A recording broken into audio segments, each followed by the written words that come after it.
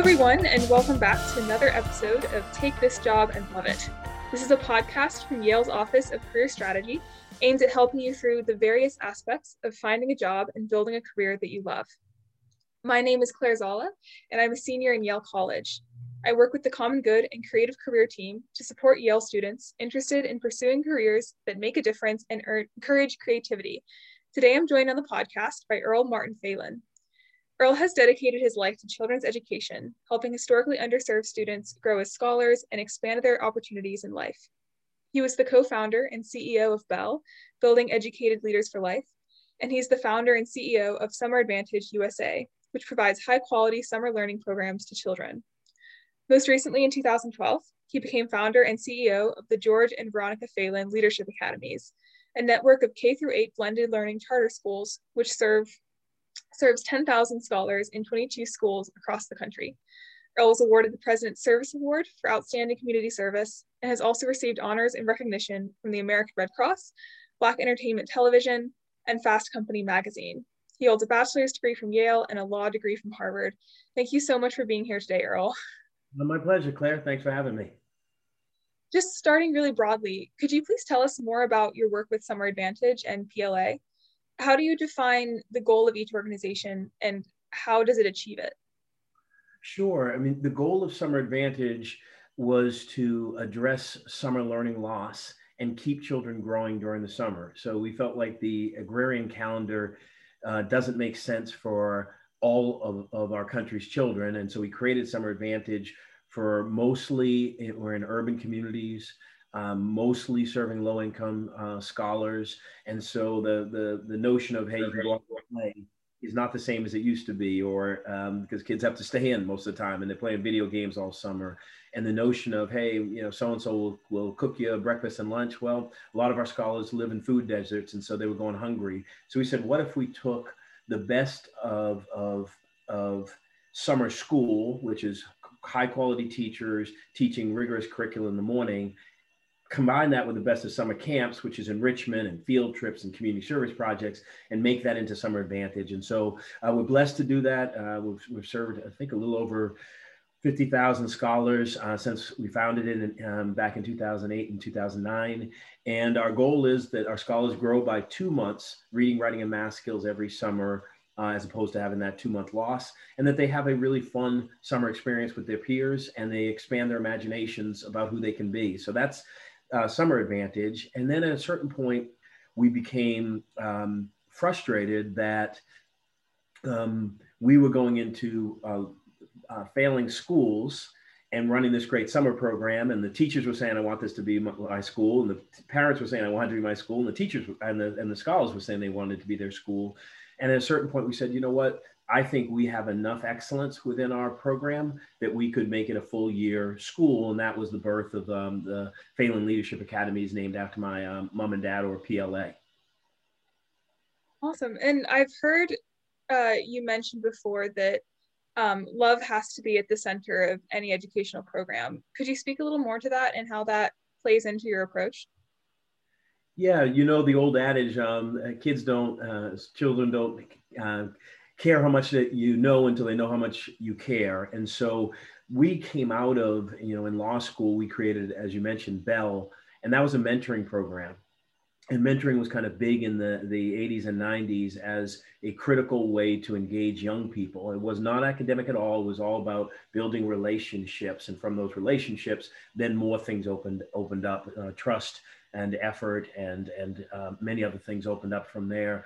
And so to us, that kind of background of you've got to love our scholars. You have to believe in their futures. You have to help them see, in the same way that people did with me when I was younger. They saw a brighter future for me than I did, right? And so that's part of that love, and they held me accountable. But there was a lot of joy. There was a lot of laughter. There was a lot of helping me form my beliefs. And so that's what we try to do for our scholars. Sometimes our scholars see things around them and believe only X, Y, Z is possible. Our president at our high school in Indianapolis said, before PLA came, he really thought that he'd be working as a cashier at McDonald's or the Pizza Hut. And he never knew that college was possible for him.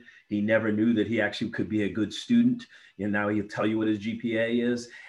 He never ever thought about running for class government. He always was the class clown and was always getting in fights and skipping school and doing other bad things. So I think that love that I can see something in you, maybe slightly before you even see it in yourself, and I'm going to help you on your journey to be your best self. That's at the center of all of our schools and all of our summer programs. That's amazing. And I think it's very clear that you've had some really amazing success. I mean, PLA has transformed, is it 6 F-rated schools into A-rated schools over the course of its tenure, I suppose? Yeah, we're proud of our scholars. You start with, as you said, the structure, and there has to be the right culture and climate for a school or for any community to exist. And then you start to get children exposed to what's possible for them. We were blessed last summer. We had 25 just incredible guest speakers come in. It was the first doctor who had separated co-joined twins in Haiti. It was an Obama-appointed federal judge. It was the DC district attorney.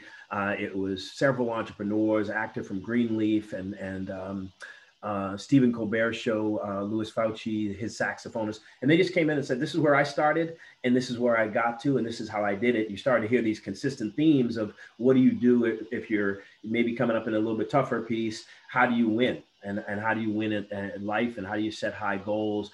And so that becomes that's sort of what we do with our scholars academically, so that they start to see, I mean, that's why we call them scholars, right? We don't call them kids, we don't call them children, we call them students, we call them scholars, because we know that they have the intellectual prowess within them, that's innate within them, but they got to put in the work, and they got to believe in themselves, and they got to get feedback, and then they got to put in the work, and et cetera, et cetera. So I love to see our scholars, the light go off, that they are smart, and that they can use their mind and they can use education to create the type of future that they desire.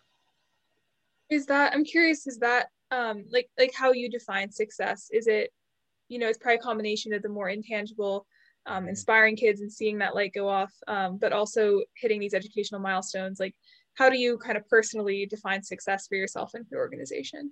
Yeah, you hit it perfectly. I mean, it has to be both. So, as you shared, we've gotten 6 schools from F to A. We've gotten 3 schools from D to B. So that's great. That means students are showing growth. But coming from the communities that our scholars do, proficiency matters, right? So growth is I'm growing.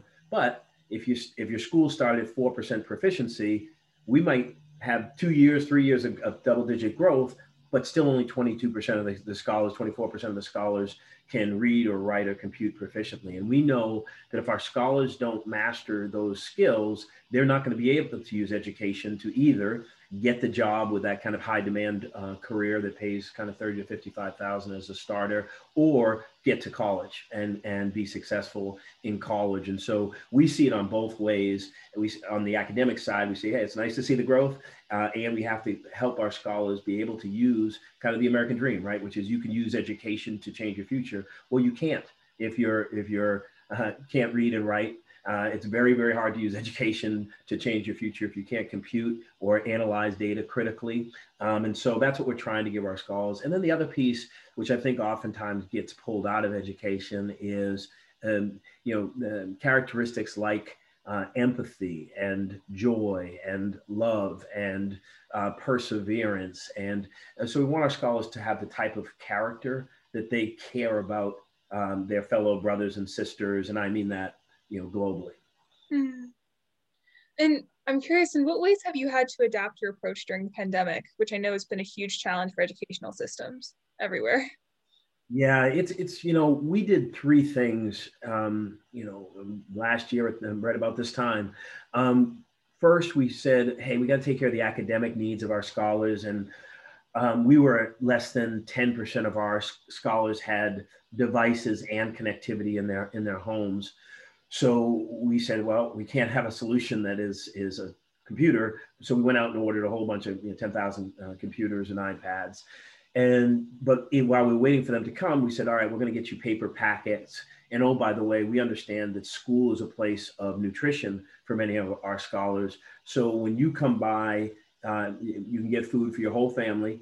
for a week, and then we'll give you your homework packets essentially. But that's not instruction. That assumes that you know the skill. And if you don't know the skill and you don't know how to do double digit addition with carryover, well, you're just going to get it all wrong when you hand it in next week when you come through the line. So we then pivoted pretty quickly and said, well, all of our families have 99.9% of our families have a smart device. So what if we can create mini lessons, not too dissimilar from Khan Academy, but what we wanted to do is we wanted the scholars to see their teachers' faces so they still had that connection. And so we created mini lessons from grades K all the way through.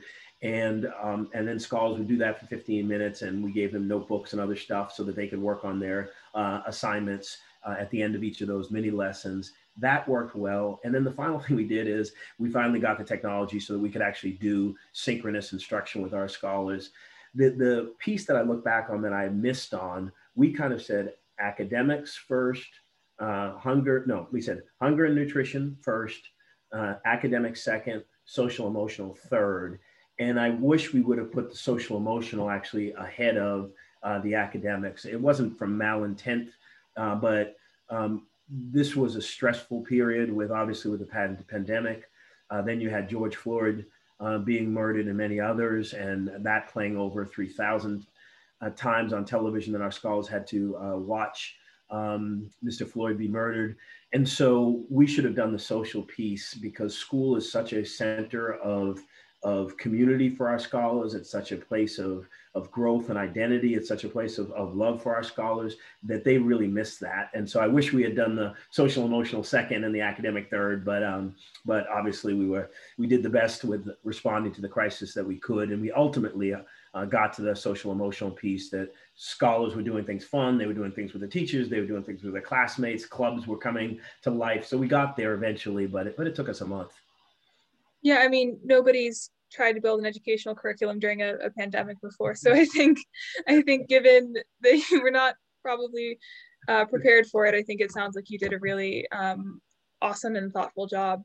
So I'd actually like to take a step back and talk more about your journey personally. When you're a double Ivy League graduate, like you are yourself, the world is your oyster. And I'm curious what drew you to working with children specifically? Yeah, so my mom had me when she was 16, and she decided she wasn't in a place to raise me, so she put me into foster care in Massachusetts, here in Massachusetts. And at the time, there was a statistic in the Boston Globe that said 70% of Black boys would end up in prison, who were in Massachusetts foster care, would end up in prison sometime, by the time they were 24. And so obviously my path was made completely different by my parents, George and Veronica Phelan, my mom and dad, who decided to bring me in after having 7 children naturally born of their own. They decided that they could raise an 8th, and obviously that changed my life trajectory. So children have always been really important. There are now 54 grandchildren and great-grandchildren in my family. So children have always been important. And just knowing how one decision by my parents forever changed my life. It just kind of made me passionate about social change and social justice. I think also religiously, we were always taught that, my parents would be more upset. I mean, I didn't steal, but my parents would be more upset if I didn't help somebody who was getting picked on or bullied than if I went and stole something. And again, I didn't steal, but that would upset them more that I walked by a situation or didn't step in or didn't try to advocate. And so my mom was always very, very passionate about you help those who sometimes they have voice, but maybe sometimes don't know how to express their voice or don't feel confident standing up for themselves. And so I think that kind of upbringing and all those different factors had me very clear as early as 3rd grade that I wanted to affect social change somehow. And I didn't know how I would do that. But I took a year between undergrad and law school because I was really tired at the end of when I graduated and didn't want to go through the rigors of first year law school tired. I wanted to have energy. Yeah. And I worked for a homeless shelter down in Washington, D.C. And so when I was younger, I thought I was going to be a politician to affect change. That year of working at Luther Place Shelter and direct service and assistant director of a homeless shelter with some of the most incredible people that I've ever met, the women who lived at the shelter, changed my perspective that I wanted to do direct service. And so I pivoted. And when I got to Harvard, we started Bell. And then that became, wait a second, this is absolutely my calling to serve children. Your parents sound like really wonderful people. I can see why you wanted to name the organization after them.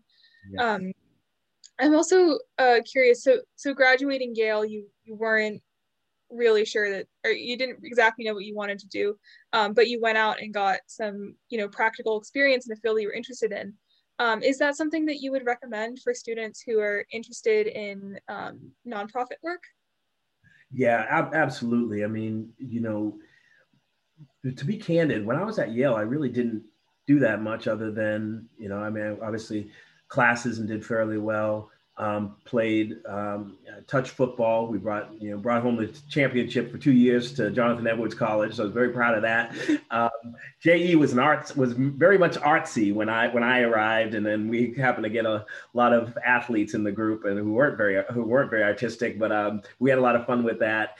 And then but that's really what and then spent time with my friends and I played basketball, but that's really kind of what I did. I didn't do a lot of giving back. I didn't spend a lot of time volunteering. And I don't live life backwards. So wouldn't say I regret it, but I just didn't, I was very kind of focused on myself and my friends. And I loved Yale. It was one of the greatest experiences of my life. After the year of service, that's when I started realizing volunteering at the Boys and Girls Club afternoons would be something that would be forever part of my journey moving forward.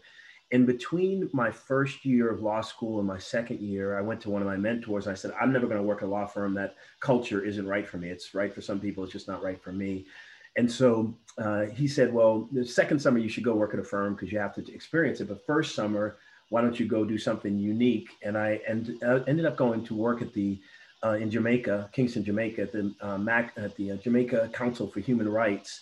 And to be honest with you, that experience really, really shaped kind of how we were doing police brutality and habeas corpus, death row piece. But that experience of working in Kingston and kind of seeing politics and seeing the world a little bit differently than I saw it, because most of my time had been in the U.S.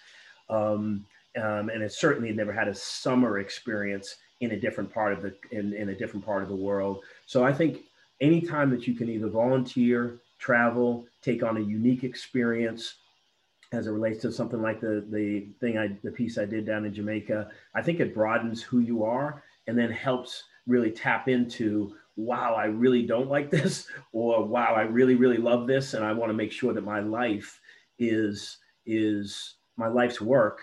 It has these elements largely in them.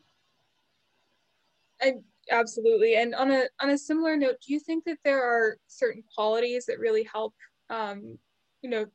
people in general, but especially new graduates doing nonprofit work? Yeah, I think that, clearly there's the fundamental hard skills of writing, communicating effectively, ability to research and understand an issue. So there's clearly that piece. I think the other piece is, and I'm not saying I had it, but I think having humility as one goes into the work, because especially the nonprofit sector, we're all people, so we all have our strengths and we all have our weaknesses. Many of those in the nonprofit are really trying to make a substantive difference. They really are mission driven and trying to make the world a better place. And so having humility for those who have served is probably the second piece. But then the third piece is, at the end of the day, collaboration, teamwork, those skills really, really set you up if you're able to work well with others. And it sounds like a small thing, but my organization, PLA, now has over 1,000 employees, and I can tell you that's not everybody all the time gets along with everybody, and the work feels better, and much more is accomplished when you have that kind of teamwork, collaborative spirit. Not that you don't have bumps with people sometimes, but long-winded answer. But yeah, I think some of those skills would help you be successful in the nonprofit sector. And then volunteering, just volunteering for different assignments, right? I never knew how to read profit and loss statement, and my dad was a banker. And so he was disgusted by the fact I couldn't read a financial and X, Y, and Z. And then finally, I volunteered a little bit and somebody's like, all right, this is how it works. And it's whatever, it's math. So it's pretty simple math actually. And so you figure it out. So volunteering for things that are maybe outside your comfort zone are also really important. Oh, that's so true. And my final question today is something I like to end my conversations with. And it is, what are your hopes for the future? Given what's been happening recently in the world, my greatest hope is that we see one another truly as brothers and sisters. The separation, the kind of divisiveness that the last 4 years and maybe more have brought, I think has put a pretty big scar on our country. And I think if we can start to see one another as human beings, as brothers and sisters, and whatever one's faith or non-faith piece is, and that we should do unto others as we would like them to do unto us, that would be my greatest aspiration for the world. Thank you so much for your time today. I really enjoyed speaking with you and learning about your project. Everybody, that was Earl Martin Phelan of the Summer Advantage USA and George and Veronica Phelan Leadership Academies. Thank you so much for joining me on the podcast today. Thank you.